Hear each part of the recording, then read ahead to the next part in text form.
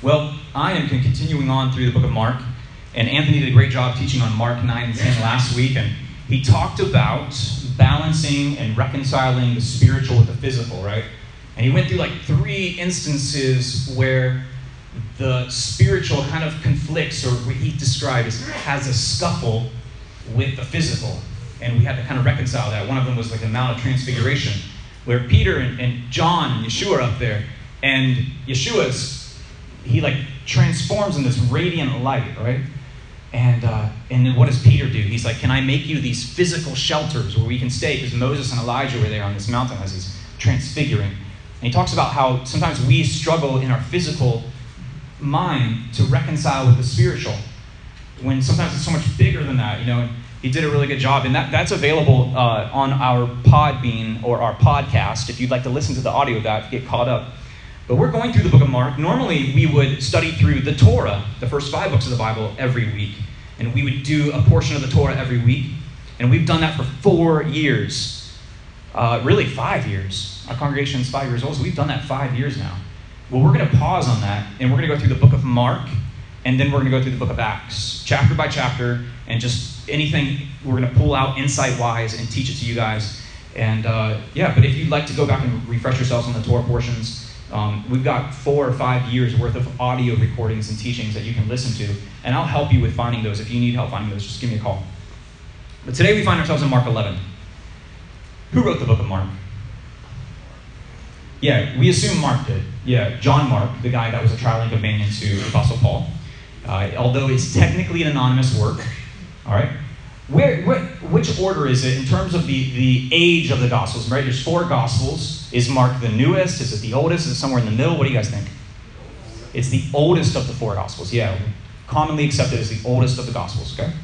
And then we divide the Gospels in these 2 different groups. You have the book of John, the Gospel of John, which is like a category of itself. And then what do we call the other 3 Gospels? We call them synoptic Gospels. We call them synoptic because they are like kind of synthesized with each other in terms of the events and the major themes. They all seem to kind of align with one another. And so we call those 3 the synoptic Gospels. And Mark is the first of the synoptic Gospels, the oldest of the synoptic Gospels. Then, if you remember, when we kicked off our study in Mark, I used this analogy, kind of the story. I said, you know, my father-in-law, Gene, he likes to tell a story about living on Tampa Bay, right?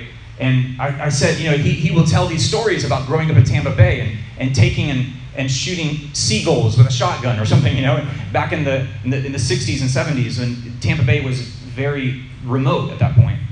Or he talked about seeing like this weird mystical creature called the skunk ape. Or we talked about how there would be planes that would fly over the Tampa Bay in the middle of the night and drop large packages of drugs in the Tampa Bay. Drug smugglers from Cuba or Miami would drop them in Tampa Bay, and then boats would go out and pick them up and bring them into Tampa and then sell. And he would remember seeing these things or experiencing some of these things. And then I talked about his older brother, Jim, right? And his older brother is looking at it from a different perspective. And I got to know Jim. I would talk to Jim quite regularly, and he would often tell me some of the same stories. Or if they were sitting in the same room, this interesting thing would happen as they're telling the same story. Jim would be like, no. You remember this part, though. You know, he would add in more details. Like, this happened first. And that's kind of, I talked about, that's kind of the essence of the Gospels, is that you have these, we could say, brothers sitting in a room together, all sharing their perspective of the same stories. And sometimes it seems like they contradict sometimes.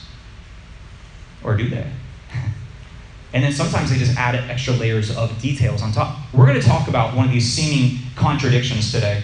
And we'll kind of flesh that out and see if we can't reconcile that today. But Mark 11, we're going to read it. We're going to jump right into it. And I want you to think about this question as we begin reading. What is the most climactic aspect of Mark 11? What's the most exciting story that you think you pull from this chapter? You ready? Mark 11. As they were approaching Jerusalem, near Bet Page and Beit Anya, by the Mount of Olives, Yeshua sent 2 of his Talmidim, his disciples, with these instructions.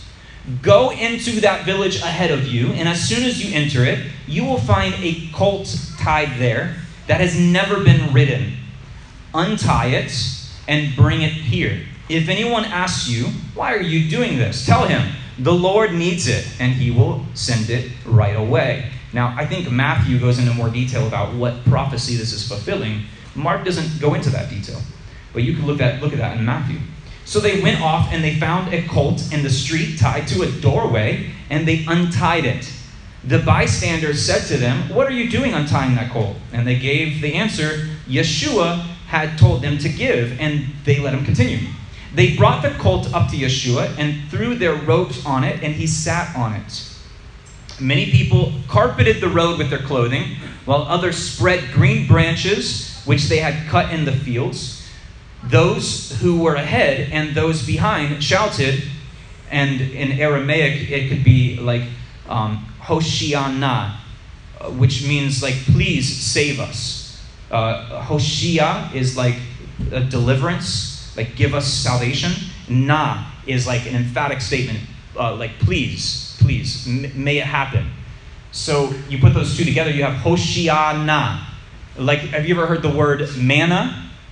That's two words. Ma, na. What is it? Ma, what is it? Na is please, or tell me, or it's like may it come, make this happen, like tell me. So mana is like, what is it, please? Okay, so Hoshiana is like, please save us. And then they say, Baruch haba b'shem Adonai. Blessed is he who comes in the name of Adonai. Blessed is the coming kingdom of our father David. And we talked about in the past how it's so important that Mark continually ties Yeshua back to the rightful kingdom of David. And he says, you are in the highest heaven. Please deliver us. Hoshiana. Yeshua entered Yerushalayim. He went into the temple courts. Now pause a second here. I wonder if many of these people are thinking that this man is going to come in and claim his rightful throne on the temple now and then spark a rebellion against the Roman authorities. Like, there's no better time to do that than the Passover season, if you think about it. You have the size of the city of Jericho is probably tripling in its population during the season of Passover. You've got all these Jewish males there, and they're thinking, what is the theme of Passover? Redemption from bondage. So you've got triple the population, you've got a theme about liberation, and then in comes Yeshua. And they're proclaiming him the coming kingdom of our father David. And there's Romans all around watching and occupying the land of Israel at that time. Do you think maybe they're hoping for that spark to be set and that fire to be ignited of rebellion? Well, he goes into the temple. This is the epicenter of their faith. If a rebellion is going to start, it's going to start here, and it's going to start in this season of the year. So he walks into the temple courts. He took a good look at everything. But since it was now late, he went out with the 12 to Beit Anya. The next day, as he came back from Beit Anya, he felt hungry. Spotting in the distance a fig tree in leaf with leaves on it, he went to see if he could find anything to eat on it. When he came up to it, he found nothing but leaves, for it wasn't fig season. And he said to it, may no one ever eat fruit from you again. And his Talmudim heard what he said. Now, he curses this fig tree, and it shrivels up. In other Gospels, it talks about how it shrivels up. And I remember we used to think, like, what did the fig tree do? Did this have leaves, Why did he curse it? He says here that it wasn't even fig season. And we talked about this a few years ago. I taught on this interaction here. Basically, the tree is giving the impression that it has fruit, but it doesn't have fruit. Make sense? And we talked about how that's a spiritual lesson for us. If we give the impression that we're righteous, give the impression, we're doing the right thing, we have all this false humility, all this false righteousness, but we don't have the fruit to back it up, be careful. On reaching Yerushalayim, he entered the temple courts and began to drive out those who were carrying on business there. You might be thinking, wait, there's the temple and there's people doing business there? Both the merchants and their customers. He also knocked over the desk of the money changers. He upset the benches of the pigeon dealers and refused to let anyone carry merchandise through the temple courts. Then, as he taught them, he said, isn't it written in the Tanakh, in the Hebrew scriptures, my house will be called a house of prayer for all the Gentiles, all the Goyim, but you have made it into a den of robbers. So the head priest and the Torah teachers heard what he said and tried to find a way to do away with him. They were afraid of him because the crowds were utterly taken by his teaching. When evening came, they left the city. In the morning, as the Talmudim passed by, they saw the fig tree with the tree withered all the way to its roots. And Peter, Kepha, he remembered and said to Yeshua, Rabbi, look, the fig tree that you cursed has dried up. And he responded, have the kind of trust that comes from God. Yes, I tell you that whoever does not doubt in his heart, but trust that what he says will happen, can say to this mountain, go, throw yourself into the sea, and it will be done for him. Therefore, I tell you, whatever you ask for in prayer, trust that you are receiving it, and it will be yours. And when you stand in prayer, like in the Amidah, right? If you have anything against anyone, forgive him, so that your Father in heaven may also forgive your offenses. Some manuscripts have verse 26 there, which says, but if you do not forgive, your Father in heaven will not forgive your offenses. Which, that lines perfectly up with Matthew 6:14. If you don't forgive other people, your heavenly Father will not forgive you. They went back to Yerushalayim, and he was walking in the temple courts. And there came to him the head priest, the Torah teachers, and the elders.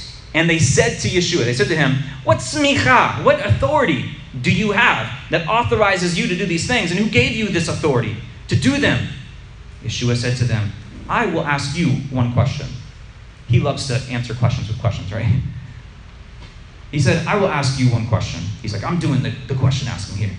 Answer me, and I will tell you by what authority I do these things. Let's talk about the immersion of John, the immersion of Yochanan. You remember the guy who was out immersing people in the wilderness, and remember he was eating the locusts, and he was wearing the camel skin, and he wasn't really liked by the religious authorities in Jerusalem. He was kind of a separatist, and he was kind of calling out the corruption that was going on in Jerusalem and in the temple. Okay? That's why some people think that maybe he was aligned with the sect at Qumran. The sect at Qumran were the Dead Sea Caves, you know? You know what I'm talking about, where they found the scrolls, the Dead Sea Scrolls? There was a sect, there was a community of Jews living there that were comprised of Levites. And some people speculate that maybe they were the Essenes, but we don't know for sure. But they were separatists, and they wrote a lot about the corruption that was going on in Jerusalem. And they wanted to be away from that and that corruption that was going on in Jerusalem. Maybe the merchants being one of that. And they discussed it among themselves. Yeah, they said, man, if we say that it's from heaven, then he will say, then why didn't you believe him? But if we say, maybe from a human source, they were afraid of the people, for they all regarded John as a genuine prophet. So they answered Yeshua, we don't know. Then he replied, I won't tell you by what smicha, by what authority I do these things. So let's ask, what was the most climactic part of that story? What do you guys think? The what? The fig tree, okay. Any other thoughts? What was the most exciting part of Matthew 11? The what? Chasing out the money changers. Anything else? Anybody agree money changers pretty climactic story? Yeah, Michael. I would think it would be when they come to challenge him, he shows them where their heart is. Yeah. Yeah. Maybe where he talked about casting the mountain into the sea. Yeah. A lot of interesting stuff. Mark is very action-packed, isn't it? For me, the most climactic experience in this story, the most exciting and action-packed story in Mark 11 was the turning of the tables, the purging of the temple, you could say. And it is one of the stories, this story, I should say, is mentioned in all four of the Gospels. All four. Okay? It's very important that he did this. But we got to ask ourselves this question, and many of you already know this answer, but who were the money changers? Who are these people, these merchants that were set up in the temple that apparently when Yeshua comes in, he gets triggered and he's like, what are you doing in here? How come we don't know much about them? Why doesn't the Bible talk about, does the Bible say, hey, you're supposed to set up booths and sell stuff, you're supposed to change money, you're supposed to do all this? That's why it's so important you understand the historical backdrop of the New Testament and understand who the money changers were. But the Greek for these money changers is kolubistes, which is literally translated as a banker or one who converts money. Okay? Kolubistes. It's Greek. One who is a banker or one who converts money. So when I go to Uganda, and like Michael can attest to this, when you go to Uganda, you take US dollars with you, and they'll accept US dollars there for some things, but most of the time not. You have to change your money into what's called shillings. They use the old British shilling system. And so usually when you're in the airport or something like that, you go in and you take a couple hundred US dollars and you change them into shillings. And there's something like 3,500 shillings or more than that, like 3,550 shillings for $1. So you can imagine if you've got $400, that's 400 times 3,550, and that's how many shillings they're going to give you. It's a big wad of cash, right? It's not worth that much. It's only $400, and you got to live off it for while you're there. But anyways, why do we do that? Why do we change money? Because when you travel from one place to another, the currency changes with it, does it not? Okay? So many of you have traveled overseas, or you've gone to different countries, and they use different money. I like to collect money from overseas. And this is one of the jars I have. I probably have thousands of coins from different parts of the world that some of are very new. Can you open this and get me some, Marvin? And Marvin's a coin nerd as well. He collects coins, and sometimes he gives me coins. Uh-oh, is it stuck? You got it? Yeah, just dump some of those out. Here, let's put them in my hand here. So here's some paper money. And I don't know where this is from. I think Jim Laney gave this to me. This is from the Central Bank of Myanmar. All right? And it looks nothing like a US dollar. And let me get some of these coins here, though. Okay, cool. These are perfect. Thank you. Oh, we're dropping them on the floor. So these are Chinese coins from, these are like collector's coins, and they're from like this particular dynasty, and they're just made of like aluminum. They're really not, like there's no intrinsic value to these coins, but they sound cool and they look cool. They look like they have a lot of value. But if I took these over to, I was at the Piggly Wiggly yesterday in Bonifay. If I took these and I was like, okay, hey, I want to get some chicken fingers, and I want to get some honey Dijon mustard, and I want to get a sweet tea. And I'm there at the deli, right? And they give me all that stuff, and they say, okay, that'd be $7.56. If I took this handful of this Chinese money and I slapped it on the counter, and I'm like, all right, bye. And they would be like, wait, what? Wait, what is this? What is this stuff? It looks interesting, but we don't understand. This is not compute, right? They would have to like look up what these coins are on the internet, how much they're worth, and whether or not like that was $7.56 worth of stuff. They wouldn't accept this though. The sweet lady working the deli at Piggly Wiggly would look at me like I got two heads, right? She would say, you're not going anywhere with that chicken and sweet tea until you give me $7.56. This would not be worth anything to her.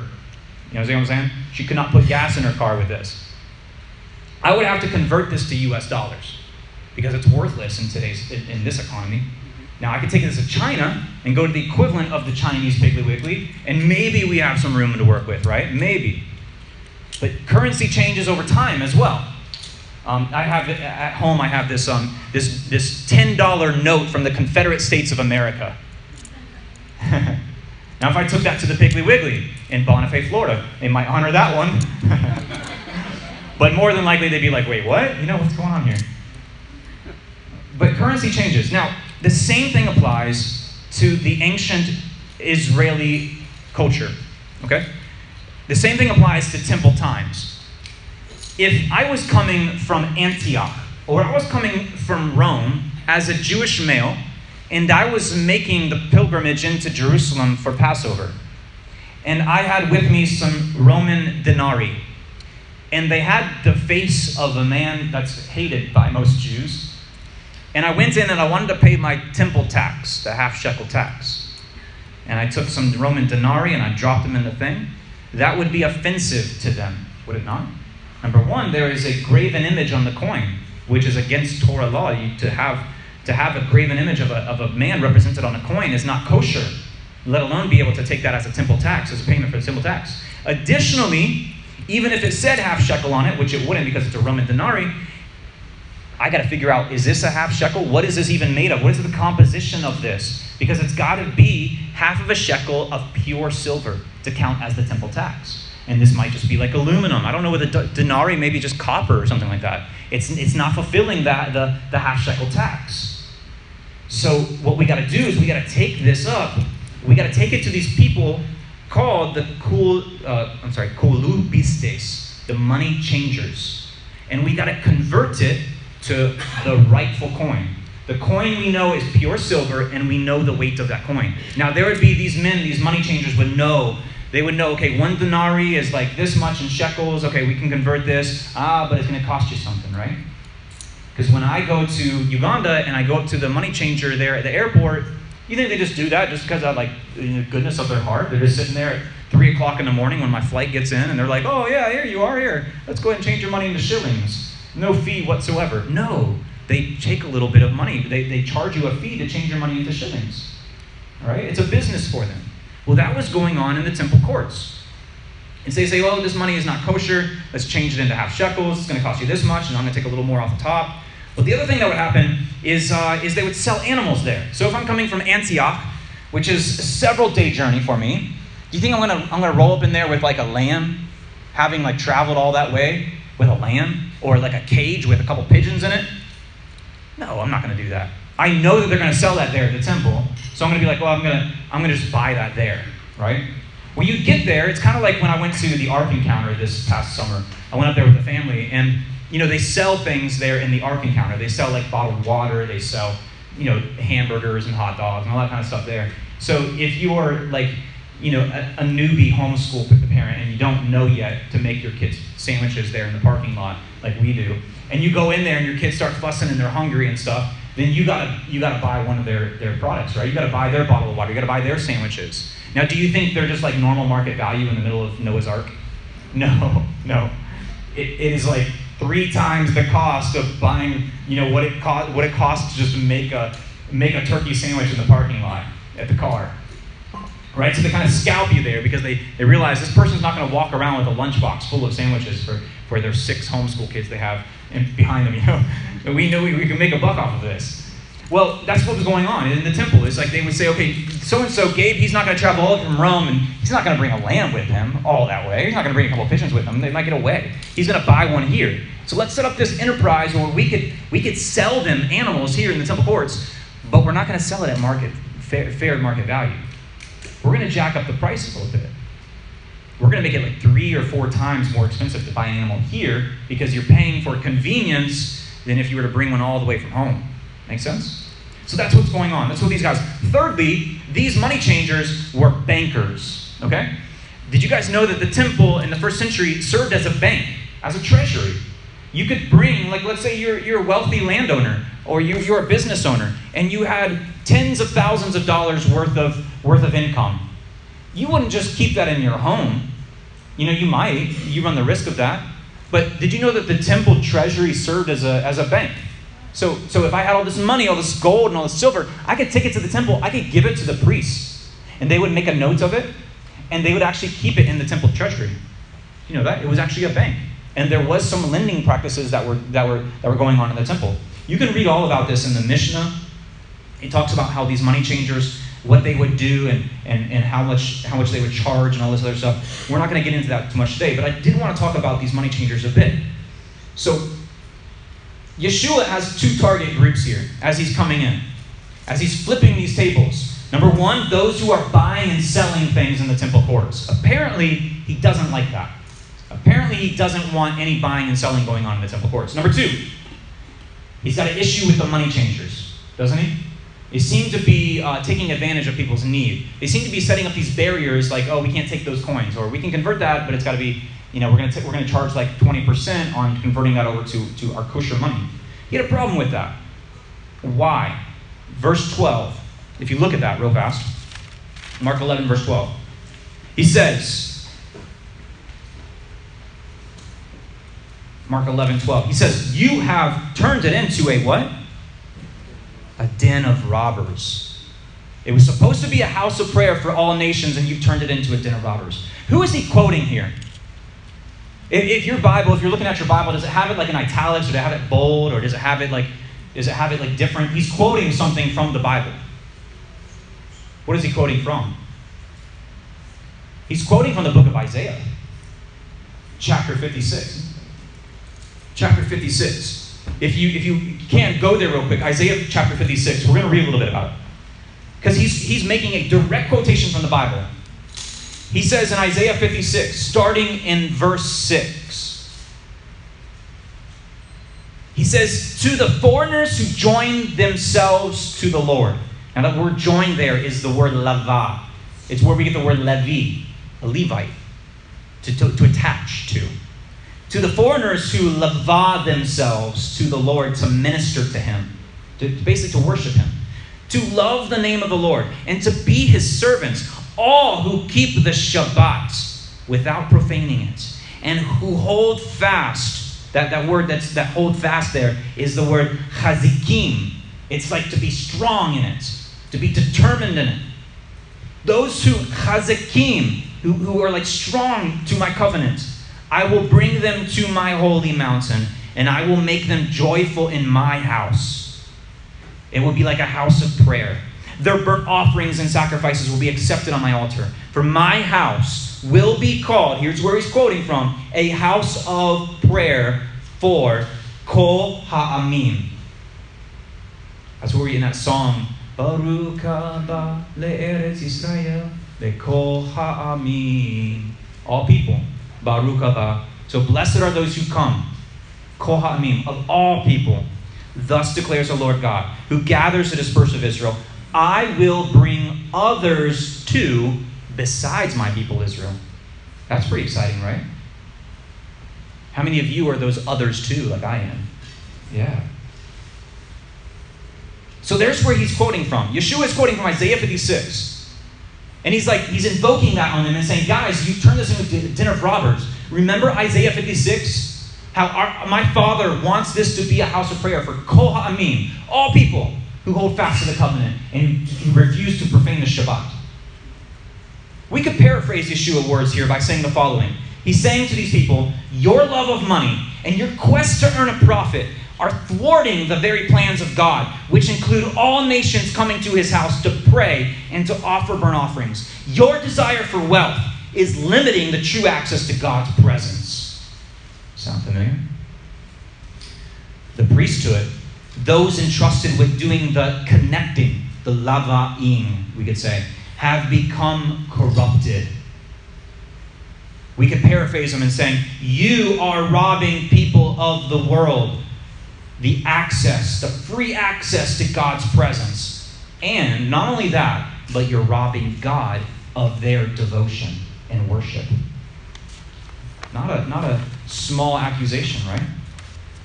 So naturally, the heir of the house, Yeshua, has no choice but to clean it out.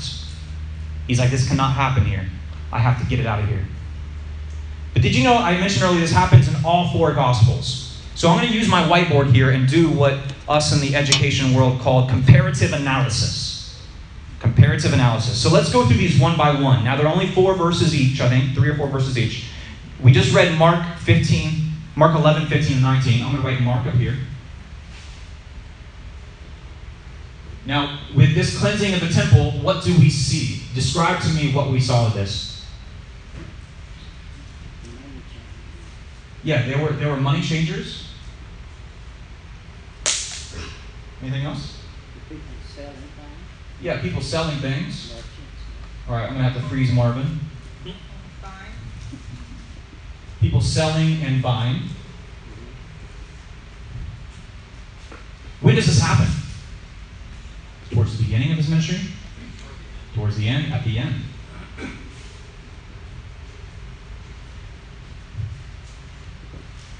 And what time of year is it? What holy day is upon us? Passover. Pesach. Yeah. What else? Any other? Yeah, Shannon. People were cheating other people. So, like you said, they were like robbing others. So Yeah. they were cheating them. We could say deception. Did he turn the tables over? In Mark he did? Whoops, I got that.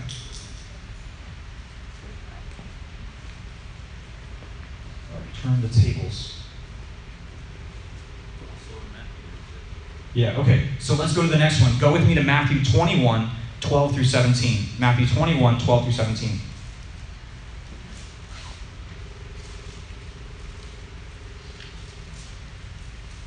And let's read that real quick. Real quick interaction here. Matthew 21, 12 through 17. Matthew 21, 12 through 17. Yeshua entered the temple grounds. Now this is towards the end of his ministry, Passover season. Yeshua entered the temple grounds and he drove out those who were doing business there, both the merchants and their customers. He upset the desk of the money changers and he knocked over the benches of those who were selling the pigeons. Also gives us another detail, they're selling pigeons. He said to them, "It has been written." Where is he quoting from again? Isaiah 56. Good, you guys are listening. Awesome. "My house will be called a house of prayer, but you're turning it into a den of robbers." Okay, so let's describe what's going on there. A lot of the same things, right? We got the money changers. Let's do like a ditto thing here. We've got people selling and buying. What are they selling and buying? Pigeons. Lambs. We've got ending of his ministry, right? It's Passover season, right? We could say that there's deception going on, and then there's the tables, right? Oh, one thing we left off is he's quoting Isaiah 56, right? There's Isaiah 56 happening. Yeah, both of them. He quotes Isaiah 56. All right, we're halfway there. Let's keep going. We've got Luke 19. Turn to Luke 19. Matthew, Mark, Luke, John. So Luke 19. Luke 19, and it's going to pick up in verse 45. Luke 19:45. Right, hanging in there? You with me still? Then Yeshua entered the temple grounds, and he began driving out those doing business there. And he said to them, the Tanakh, the scripture says, what is he about to quote? Isaiah 56. "My house is to be called a house of prayer." Notice he left off for all nations. "But you have made it into a den of robbers." Man, almost identical, except the pigeon thing is left off, isn't it? Did he turn over tables in Luke?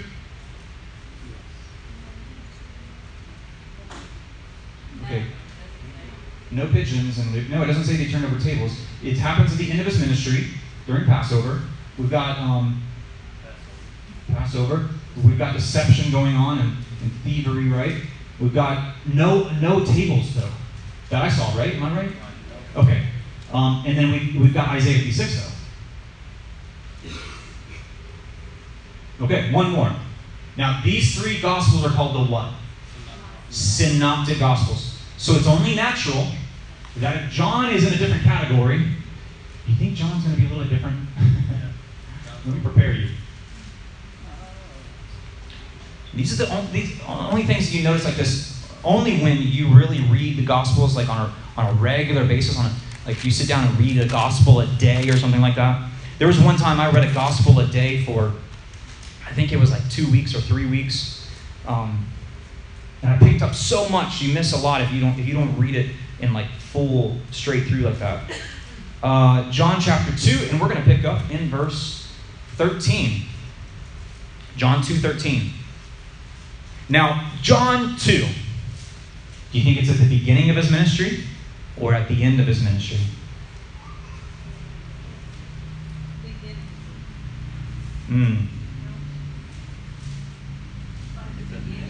Is it the beginning of his ministry or is it the end of his ministry?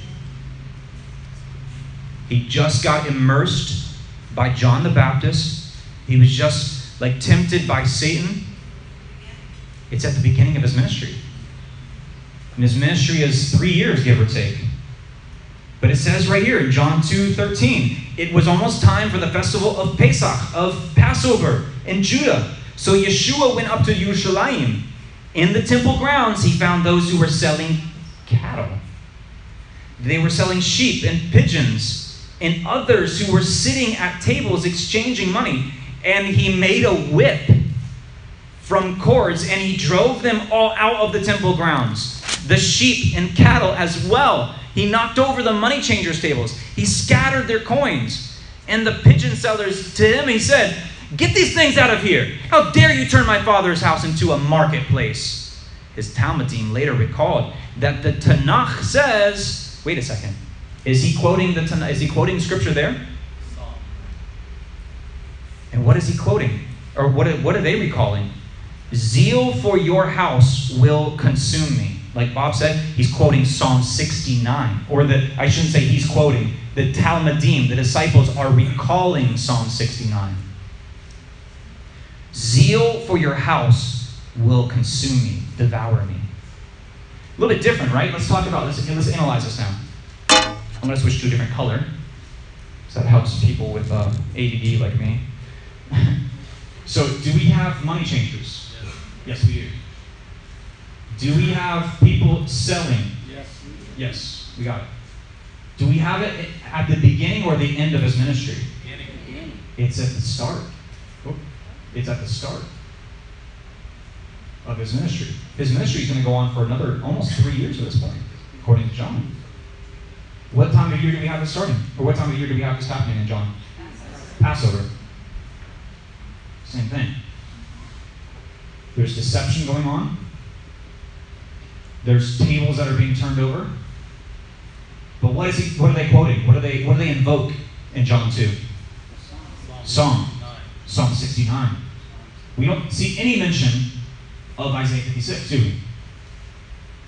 And then we get like extra animals. We get that he has a whip, right? There's a lot more details in John. It seems to be a lot more dramatic in John, doesn't it?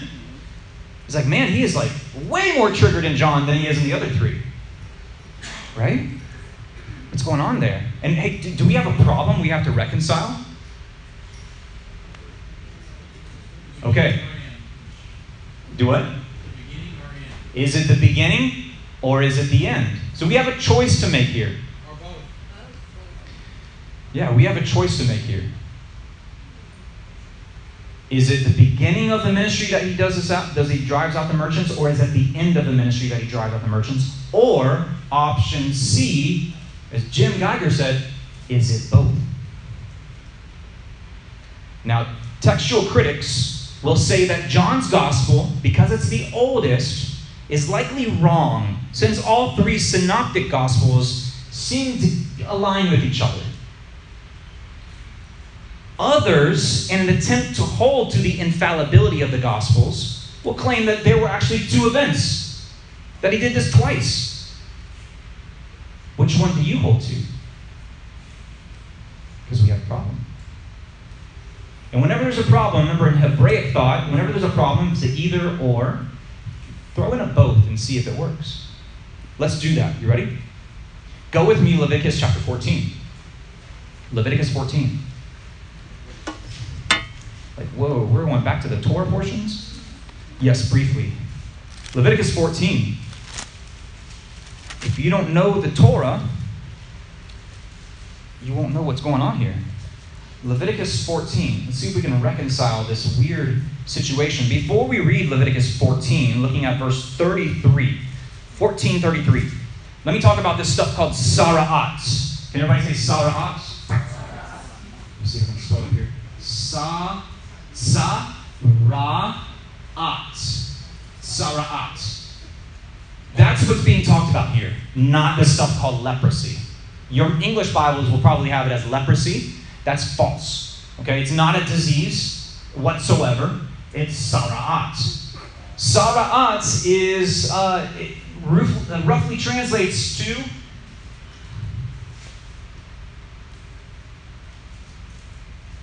corruption. Corruption. Something is corrupted. It can be your skin, it can be your clothing, it can be your home. Something is corrupted. All right? Sara'at. So I'm going to read Leviticus 14. We're going to read verses 33 to 47, and I'm going to put in the word sara'at where it belongs in the original language. You ready? Leviticus 14:33. So the Lord said to Moses and Aaron, when you have entered the land of Canaan, which I'm giving you as a possession, and I put an infection of sara'at. Who's putting the infection? God is. If I put that in a house, in the land you possess, then the owner of the house is to come and to tell the priest, it seems to me that there may be an infection in the house. The priest is to order the house to be emptied before he goes in to inspect the infection, so that everything in the house won't be made unclean. Those going into the house won't be made unclean, right? Afterwards, the priest is to enter and inspect the house. He will examine the infection, and if he sees the infection is in the walls of the house with greenish or reddish depressions that seems to go deeper than the surface of the wall, he's to go out of the house to its door and seal up the house for 7 days. The priest will come again. How many times is he coming? twice.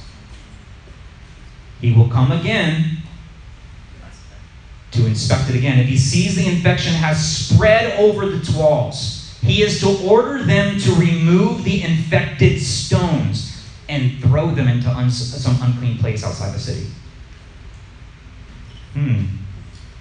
So what is being talked about here is sara'at. It's not a disease.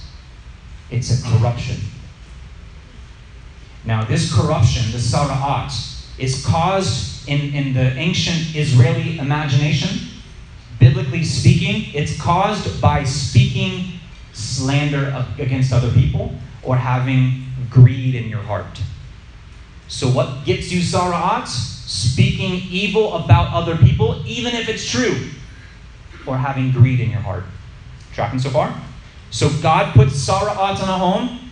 They're talking slander about people, or those people are greedy.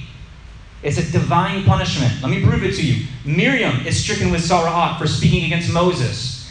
Gehazi, he's punished for his greed and making a false oath to Elisha. Uzziah is punished with sara'at for offering incense in the temple in defiance of the Kohanim. The key here in this story, in reconciling all these together, is it the beginning? Is it the ending? What is it? The answer lies in the number of visits the priest makes to inspect the house. What was the answer? Twice. If the house is cleansed after the first visit to the house, yet upon a second inspection, the corruption is evident again, the house must be destroyed. Or we could say, no stone left upon another. So what we have here is Yeshua, the high priest, we could say, Hebrews 4 and Hebrews 12, Hebrews 10 kind of stuff. The high priest comes to inspect the house of his father twice. It is found to be corrupted. He, per the instructions, cleanses the home. John chapter 2. Then, upon a second look, the synoptics, he finds more corruption. What's the step? What's the necessary step now, according to Leviticus 14? Bring it down. Destruction. So what we need here is Yeshua declaring its impending destruction. Go with me to Matthew 23. Matthew 23.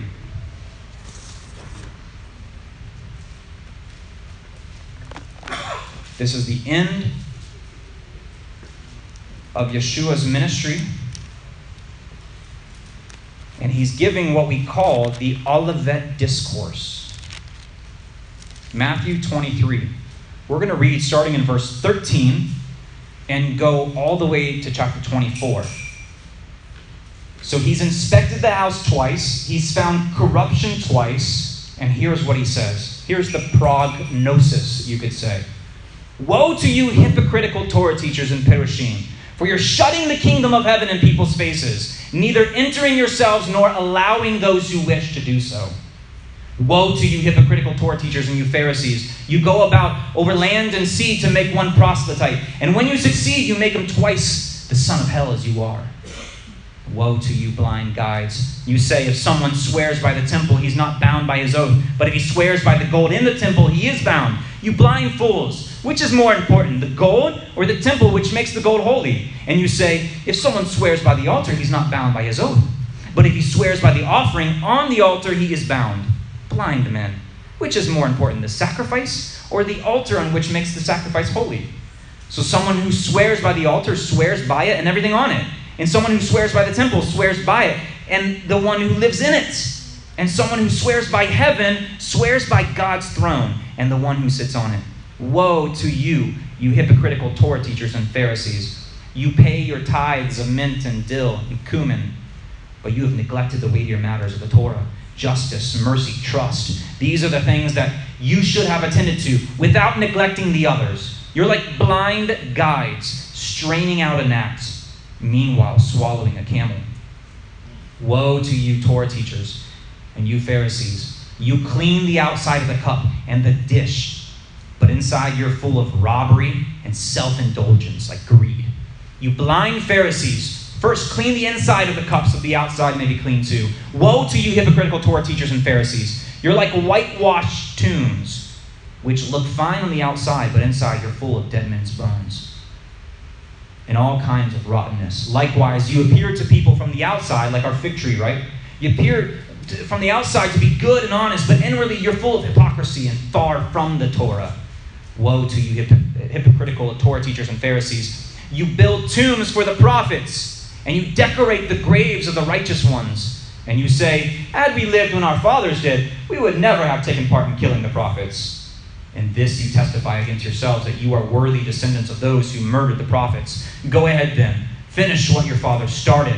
You snakes, you sons of snakes, how can you escape being condemned to hell, to Gehinnom? Therefore, I am sending you prophets and sages and Torah teachers. Some of them you will kill. Indeed, you will have them executed on a stake as criminal. Some you will flog in your synagogues and pursue from town to town. And so on you will fall. The guilt for all the innocent blood that has ever been shed on earth, from the blood of the innocent Havel to the blood of Zechariah ben Berechiah, whom you murdered between the temple and the altar. Yes, I tell you, all this will fall on this generation. Yerushalayim, Yerushalayim, you kill the prophets. You stone those who are sent to you. How often I've wanted to gather you, your children, just as a hen gathers her chickens under her wings, but you refused. Look, God is abandoning your house, leaving it desolate. For I tell you, from now on, you will not see me again until you say, Baruch haba b'Shem Adonai. As Yeshua left the temple and was going away, his disciples came and called his attention to its buildings, but he answered them, you see all this? Yes, I tell you, it will all be totally destroyed. Not a single stone will be left upon another. There we have our prognosis.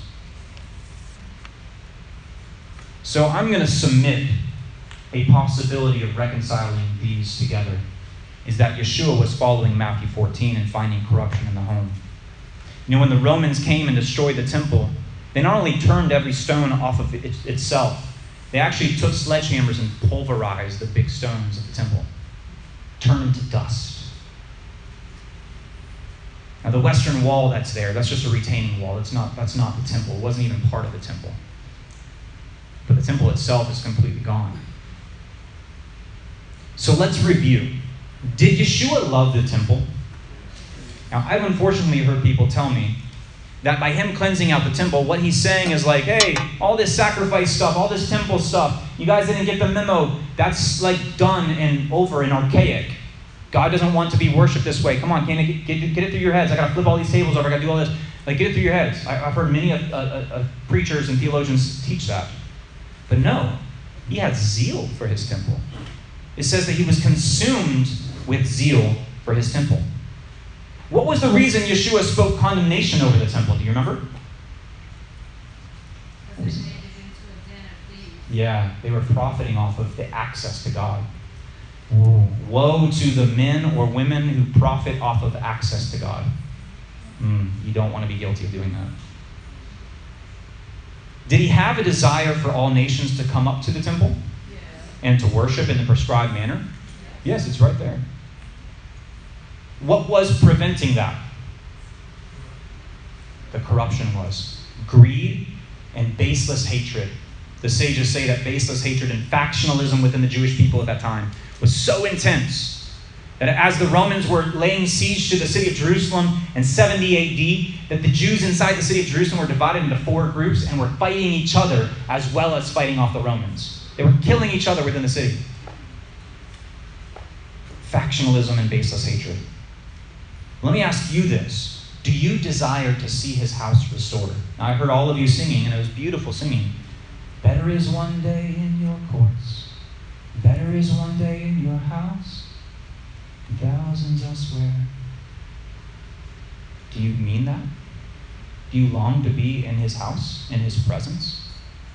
This is not God's house, by the way. This is just a building we rent. I long for that.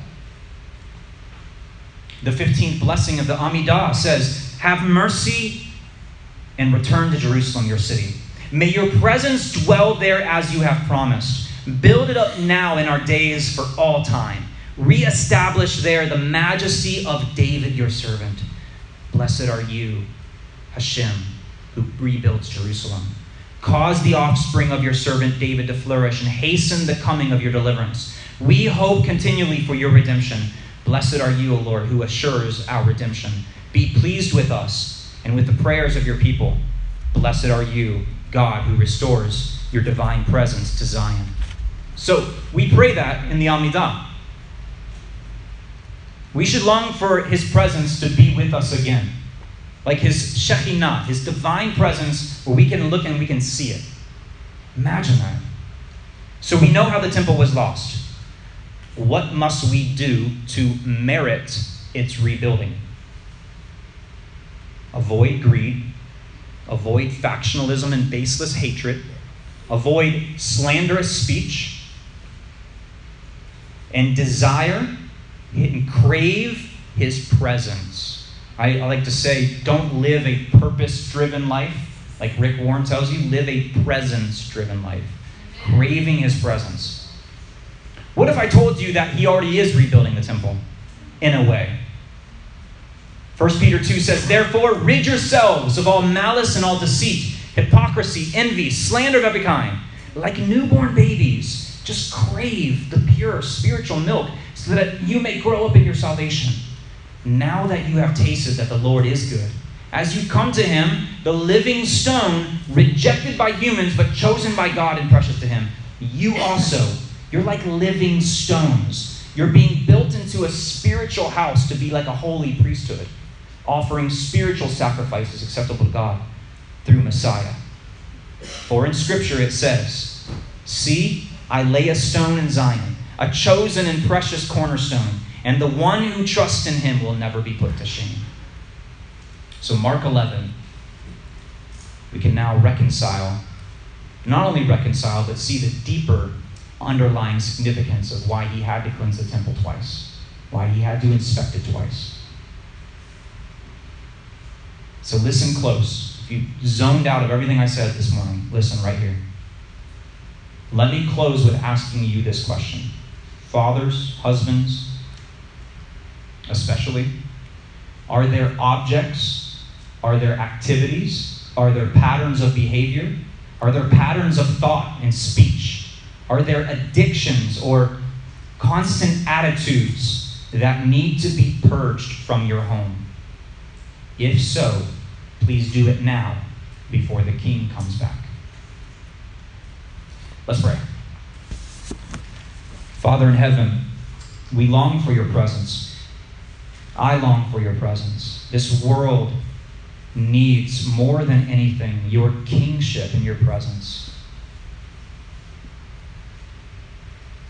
And may our homes, our little temples, may they be found to be clean and pure, places of worship to you and to nothing else. May the things that we put on our TVs, and may the books that we read, the websites we visit, the speech that we utter, may it be reflective the fact that we are being built into a living temple with living stones. And may Yeshua, our Messiah, our rock and our Redeemer, may he come soon and in our day. In his name we pray. Amen. So we got a little bit of time for question and answer. If you have any questions for me about Mark 11 or about anything discussed today, now's your chance. Carol, I see your hand. Okay, you're getting back to Mark 11? Let somebody else go first. Yeah, Bob. I just find it interesting. We have a fig tree, and usually you'll see figs growing on it before the leaves come off. Interesting. Don't do anything. Interesting observation. He said, sorry, I need to repeat people. He said, we have a fig tree, and he said, oftentimes we will see figs on the tree before we even see leaves on the tree, which gives credence to the idea that this tree, by having leaves, was giving the impression, I have fruit to feed you, when it didn't. It was hypocritical. It was deceiving, yeah. Any other questions? Did you find it, Carol?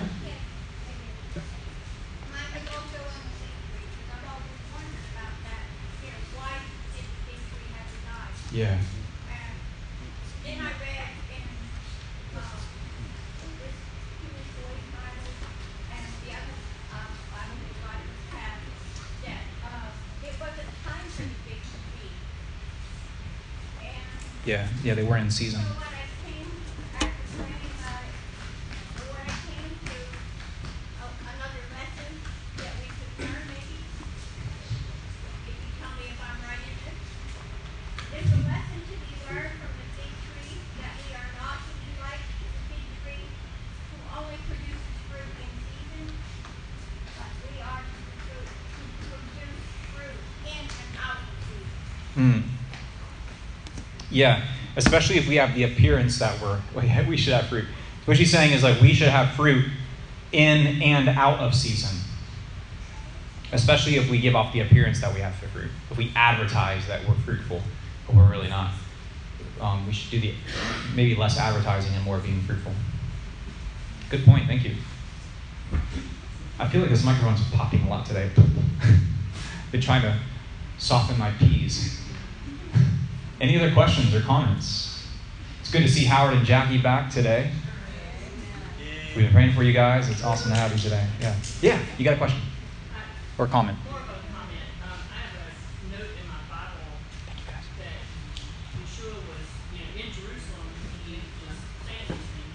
Mm-hmm. And what he said was, if you take this mountain and cast it to the sea, and so basically what he's referring to, you take Zion, the Lord's house, and cast it into the sea, what is metaphorically the Gentiles. Again, he is reminding them it's not just for the Jews. A lot of what they were doing at the time was, we're Jews, we're holy, and the Gentiles can't have any part of it. And so he was even making that statement that this is for everybody. This is for house of all men. Cool, all people. There's also a ancient fortress that Herod built. I think it's called Herodias. And he actually moved a mountain. It's really cool. If you look it up later, you can see it was a fortress built inside of a mountain, kind of on top of inside a mountain called Herodotus. Any other questions? Yeah, you're on. I noticed one thing that we kind of forgot in Mark, but it says he forbid anyone to carry merchandise through the temple grounds. Yeah. It doesn't say that anywhere else.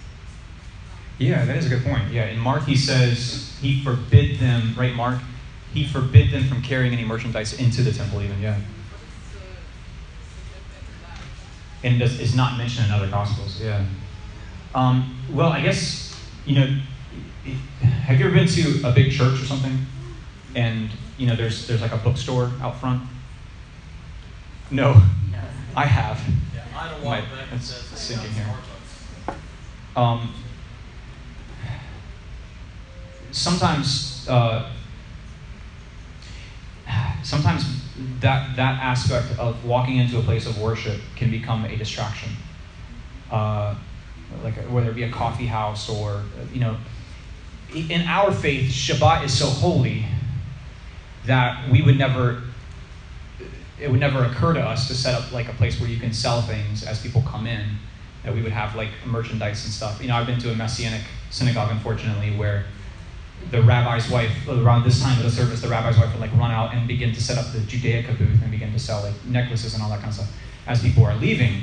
And we just wouldn't think to do that because it's Shabbat and we don't do business on Shabbat. We don't make a profit or exchange goods and services on Shabbat. There's a different time and place for that. It's not bad, obviously. But yeah, I think it kind of reminds me of Nehemiah, where he like shut the temple gates quickly, and the city gates on Shabbat.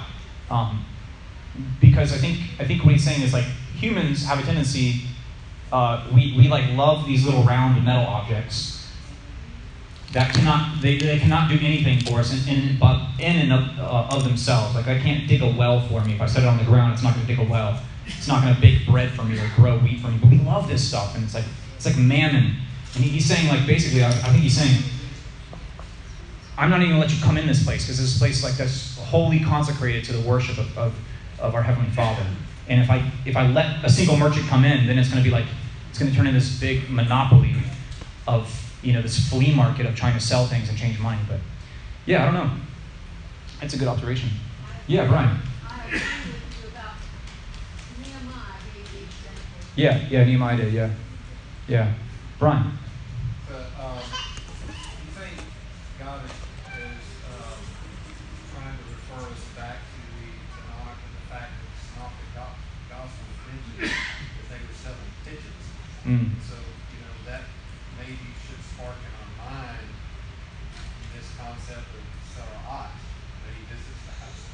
because the sacrifice or the offering for the cleansing Yeah. of the Sabbath involves pigeons and doves. Yeah, that's a really good observation. Yeah, that's why I love doing Q&A, because I didn't see that. I didn't think of that. It's beautiful. What he's saying basically is maybe the Gospels are mentioning pigeons because if you had sara'at, or leprosy, we could say, and you were cleansed of it, then you go to the temple and you would bring pigeons as your offering for cleansing in the temple. That's a really cool connection. Yeah, I think about that. Anything else? Disagree. Yeah. Also, something I noticed that was really interesting was in John chapter 2, immediately after the story where he was driving out the money changers and everybody. Mm-hmm. Almost the next verse, they ask him, "What sign do you show us as your authority for doing these things?" And he answered them, "Destroy this temple, and in 3 days I will raise it up." So that kind of like... Yeah, so he's saying in John 2, right after purging the temple in John 2, they say, "What authority are you doing these things?" And he says, what again? "Destroy this temple, and in 3 days I will bring it back up." Yeah. Right? Talking about the impending destruction. Maybe giving him a warning in John 2. Hey, if you don't clean up your act here, next time I visit, it's going to be not the prognosis that you want. So, any other questions or comments? Very good observations. Thank you. Cool.